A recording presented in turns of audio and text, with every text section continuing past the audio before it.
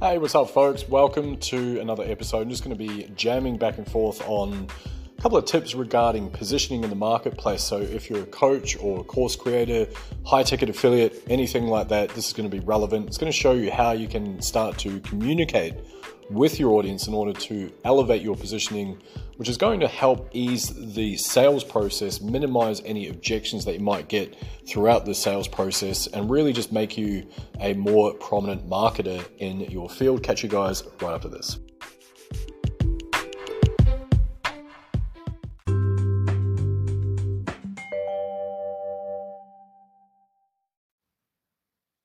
All right, welcome back, folks. Thank you for joining me. If this is the first time here, I'd like to say an incredibly warm welcome to you. My name is Jamie Gardner, and what I talk about on this podcast is really me just documenting the last 10 years I've been online, got well over 700 students, sold millions of dollars worth of stuff online, and really just trying to cut through some of the BS that's out there, help you guys out with some practical tips for your marketing efforts. All right, feel free to hit the subscribe button if you're interested in staying up to date with what I'm putting out. So I'm talking about positioning today, and this came about from a coaching call I had earlier today where I was addressing a couple of things that were coming up as questions from my audience, one of which being, hey, I keep running into broke people and everyone just seems to have the money objection when I'm looking to pull the trigger on asking for the sale for my high ticket thing. What do I do?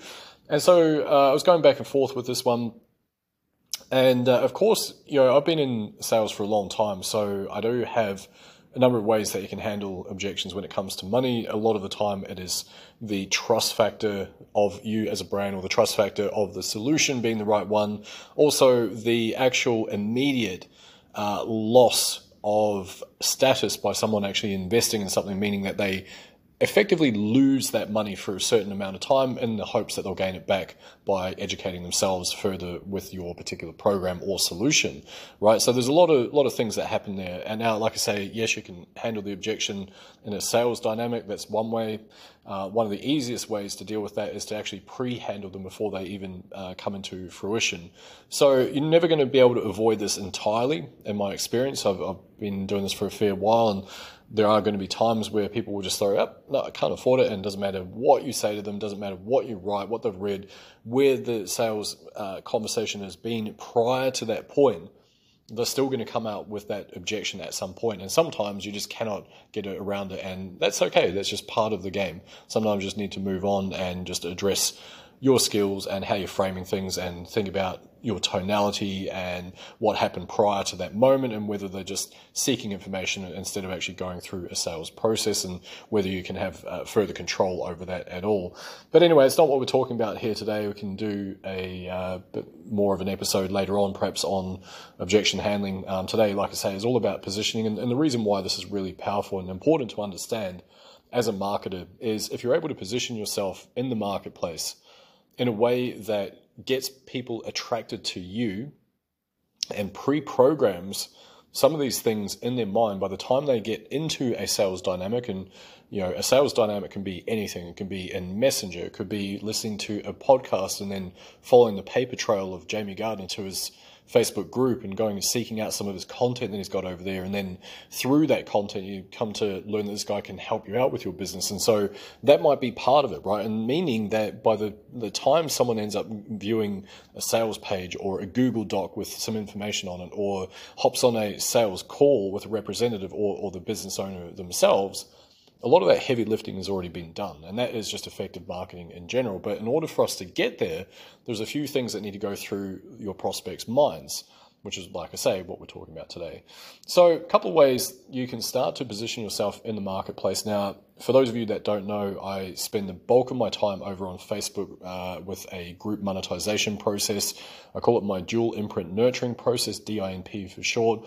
What it allows me and my students to do is acquire customers in a very rapid way, allows us to rapidly indoctrinate someone into, I guess, who we are as a brand, create a sense of authority in their mind through a very simple process of a couple of resources that we use, as well as just a nurturing process through both Messenger and our content, which they actually tell us in advance what they're struggling with in their business, which is kind of cool, right? So it means that we can just very seamlessly present a solution to them. And that's kind of what I teach as part of my Ultimate Marketing Mastermind. But anyway, going off on a tangent. So the reason I say that is because I produce a lot of written content.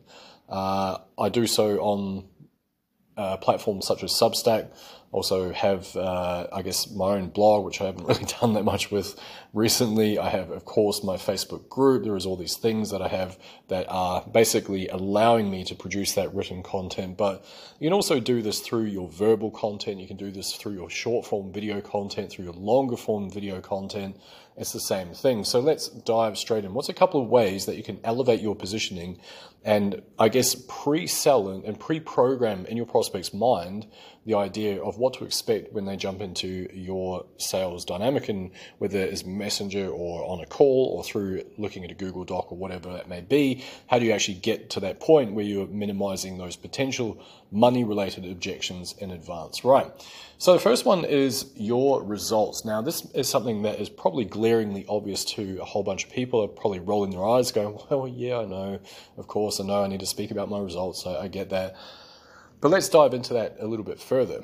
So why do we want to do this? Now, it can be very hard to do so. That's something that I will admit straight up is it can be very hard for some of us to speak of our results. It's not a natural process for a lot of us because it comes back to being self-aggrandizing. And a lot of us don't want to be self-aggrandizing. We feel that it just feels weird. It feels like we're showing off, or like we somehow feel like we're better than our neighbor, or whatever it is, right? But you kind of need to do it if you're building a personal brand, because you need to explain to your audience in advance, hey, I know what I'm talking about. I can get you these results. I have done this many, many, many times before. And if you're just getting started and you're thinking, well, that's not me, well, think about who you can serve, right? You do still have some results. They might not be the most tangible fiscal results at this point of your journey, but you can help someone else out. It could be a tiny piece of knowledge that you've absorbed along the way that is going to allow you to help someone else out that doesn't yet know that knowledge, right? That could be a result. You might formulate a process for doing a specific task that you've just learned about that is not related to finances at all, that will allow you to then express that to your audience, right? Another one, of course, is your students' results. Once you are coaching for a little while, fingers crossed you actually do a good job and have some successful students. Talk about their results. Talk about them implicitly. Talk about how they went from nothing to, their first 10K per month, or like one of my recent students has gone from zero, like literally no sales whatsoever in the affiliate marketing space, to well over 50 sales in around about 5 weeks, which is just absolutely phenomenal. He's an outlier, love him dearly, but that's someone that I speak about because he's done so exceptionally well. So as part of my content, I will often speak about his results for that reason.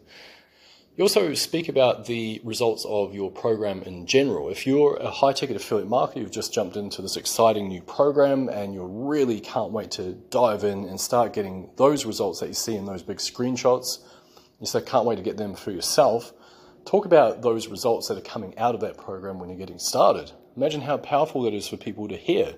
Oh my God, this person went from 0 to 50K in their first 5 months of doing this stuff. That is incredible. Talk about your past wins as well. I was very fortunate to have won the ClickFunnels 2 Comma Club Award in 2021 for surpassing $1 million through a single sales funnel. I speak about that a lot because I'm very proud of it, of course, but it's going to be a time when that is now an old result.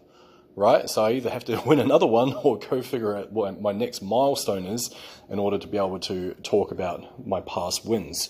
But it doesn't have to be the financial. Like I say, it can be all sorts of things. It can be unrelated. Like another one that I talk about is I want to try and highlight some of my tenacity to my audience and give that as a lesson of what they need in order to succeed in the online space. And so I often talk about when I wanted to get into the financial markets and I picked a company I wanted to work for, and I went out of my way for over 2 years to apply for jobs at this particular company, and I'd get rejection after rejection after rejection. Every time I would go back and learn something new, and I'd absorb myself more into the company culture by reading their website and their product disclosure statement. I'd learn more about the financial markets. I'd go through forums. I'd take courses. I did everything I possibly could, including trade the financial markets, in order to finally get a foot in the door, which I did. Now, I say that story, like I say, because it's a result, right? I was able to overcome an obstacle, which was me not having any prior experience in the financial markets, not having any formal education in the financial markets, and then finally being able to get a foot in the door, have a very successful career in finance. So that's an example there. Also, you can also talk about your past learning experiences as well.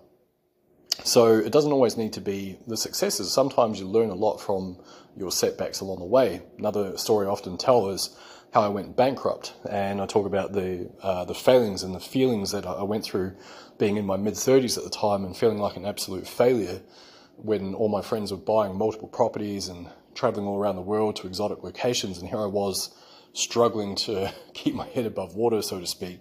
And so I talk about that because, again, I'm trying to highlight an element of my brand, which is, within a very short space of time, I've gone from this financial destitution to cracking $1,000 days to cracking $50,000 months within a very, very short space of time, which is incredible what you can do online. Another way that you can elevate your positioning is through implications. And so implications are things like, for example, you might say, one of the reasons I'm able to make consistent high-ticket sales is because X, Y, Z, right? I could say, quite literally, one of the reasons I'm able to make consistent high-ticket sales is because I've been working at building my brand for the last 5 years straight. And so therefore, my development of my brand has allowed me to do so. And obviously the skills that come along with that. I would also say things like making $1,000 to $5,000 days is actually no different than making $100 days. It just takes a little bit more focus and a little bit more extraction of value out of your existing audience. Like, I could say things like that, but what I'm doing, and if you notice the language patterns I'm using, is I'm actually throwing out numbers there, right? Making $5,000 a day, making $1,000 a day, blah, blah, blah, blah, blah. I also can say things like, my student results are unmatched because of XYZ. It's another example. Now, in my specific case, I can say my student results are completely unmatched because I focus on not wacky tactics that are going to die as soon as an algorithm changes. They're all based on human psychology and what makes people tick and why they buy and how to market stuff. And so therefore, no matter what platform people go onto, they're going to be able to see these amazing results in their business because they know what actually goes into a sales dynamic, right? And that's something that I'm really, really big on as part of my programs and my coaching. But me talking about that, that's something, again, guess what? I'm elevating my own authority by doing that, my positioning. Another way is through just empowerment. And the way that this would work, especially if you're relatively new into your online journey, especially with high-ticket affiliate marketing, is you could say something to the effect of, I've spent $5,000 on my business growth, here's what I've learned. And going into that, it now, again, sort of gives other people permission to do the same. They think, okay, well, if this person's taking it serious and they've had these types of results, then of course, it makes logical sense that I'm going to have to invest in the growth of my business. Another one that I say on occasion is, people are quite happy to throw 20, 30K or whatever it is at a college degree, and forgive me, I never went to college or university, so I'm making figures up as I go here. Don't quote me on that. I spent this amount on college, or people spend this type of money on college, but they're not willing to drop $5,000 on their own education to grow a successful business. And so by saying things like that, of course, I'm labeling the actual investment itself. It's 5K, but it might not be. In your situation, it might be more, it might be less. I could say 10K. I don't get why people wouldn't spend 20K on the development of their own business when they're quite happy to spend and borrow money to spend 30K per year that they're at university or college, right? So there's these types of implications, and that way you're creating a juxtaposition between those two pricing elements as well. Another one is basically by throwing rocks at what hasn't worked for you. And again, this comes under empowerment. So you could say, look, I wasted over $30,000 on the wrong information, so you don't have to. Here's top 5 tips that I learned, or top 5 traps to avoid from XYZ, right? Really, really powerful, because now you're, again, showing that big figure. You're saying, listen, I got it wrong, which builds the trust because it shows authenticity, and obviously make sure that it's all true as well. That's the other key to it all. Don't say stuff that hasn't happened for you. And so what that does is then again creates the price juxtaposition between the, say for example, $30,000 on your own personal growth, and here's what didn't work. So you've obviously been through that journey yourself. So then what it's going to keep implanting in someone's mind is like, all right, well, I guess if I'm going to actually build a proper business, I am going to have to invest in myself to some degree.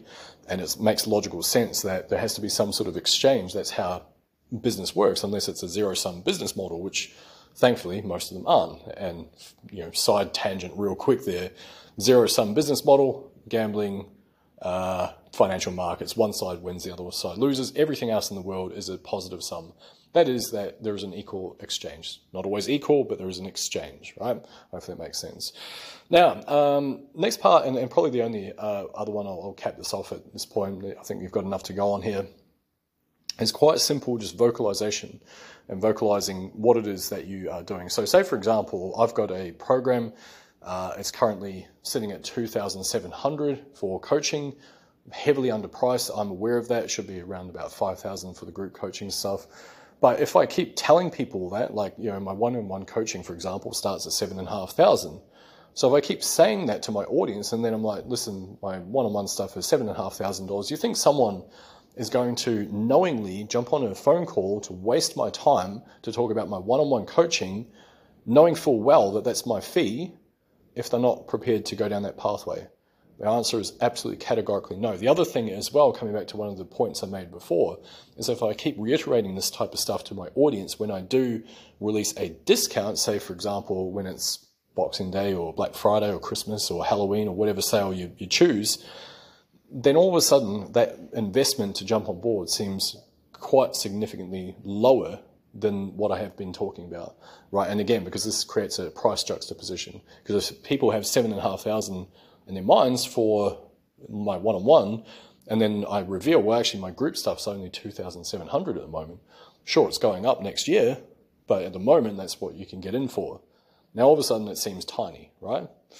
You can also say things like, I promote programs ranging from $1,500 right up to $15,000, for argument's sake. And when you keep talking about this stuff over and over and over again, to start with, it feels very uncomfortable because it's not a natural part of your language pattern for most of us. But eventually, it does become a natural part of your language pattern. Eventually, you do end up talking about it a little bit.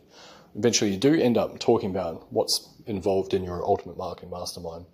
You do start talking about the dual imprint nurturing process and how the group monetization process allows you to close around about 1 in 6 people into customers in as little as 27 hours as well. You start talking about this stuff in a very natural way because you've practiced it so much that it comes out naturally, right? And this is what positioning is. Now, of course, I'm talking about the verbalizing of this stuff, but you can write it in your content. You can write it in your short form content through your Twitter and your short form video, all that type of stuff.